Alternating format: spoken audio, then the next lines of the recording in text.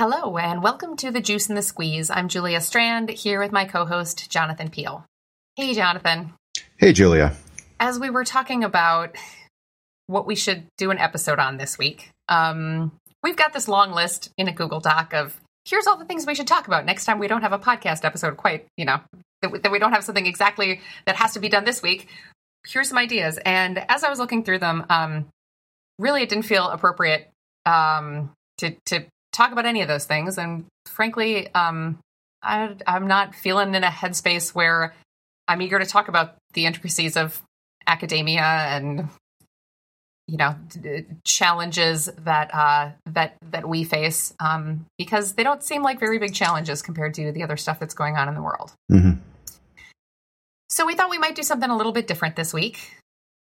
And that is to share our platform with voices that you may not have heard, but are excellent and we think you should. So we've put together a list of great Black podcasters and YouTubers who talk about some of the similar stuff to what we talk about, who talk about science and academia.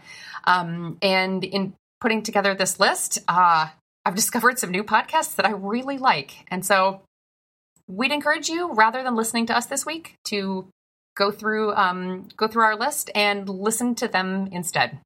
You can find the links in our show notes at juiceandsqueeze.net/22.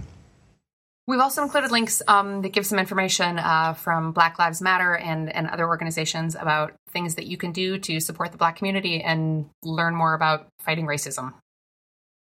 And one thing that isn't on the list I just wanted to highlight is, over the years, and especially over the last week, I've gotten so much benefit out of following Black voices on Twitter.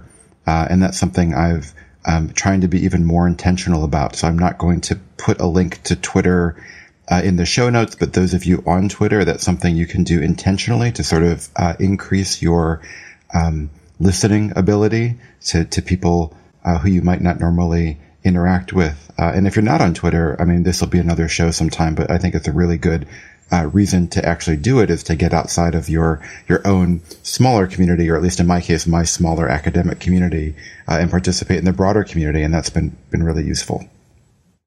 So listeners, take good care of yourselves and each other. When possible, take action in all the ways that you are capable of.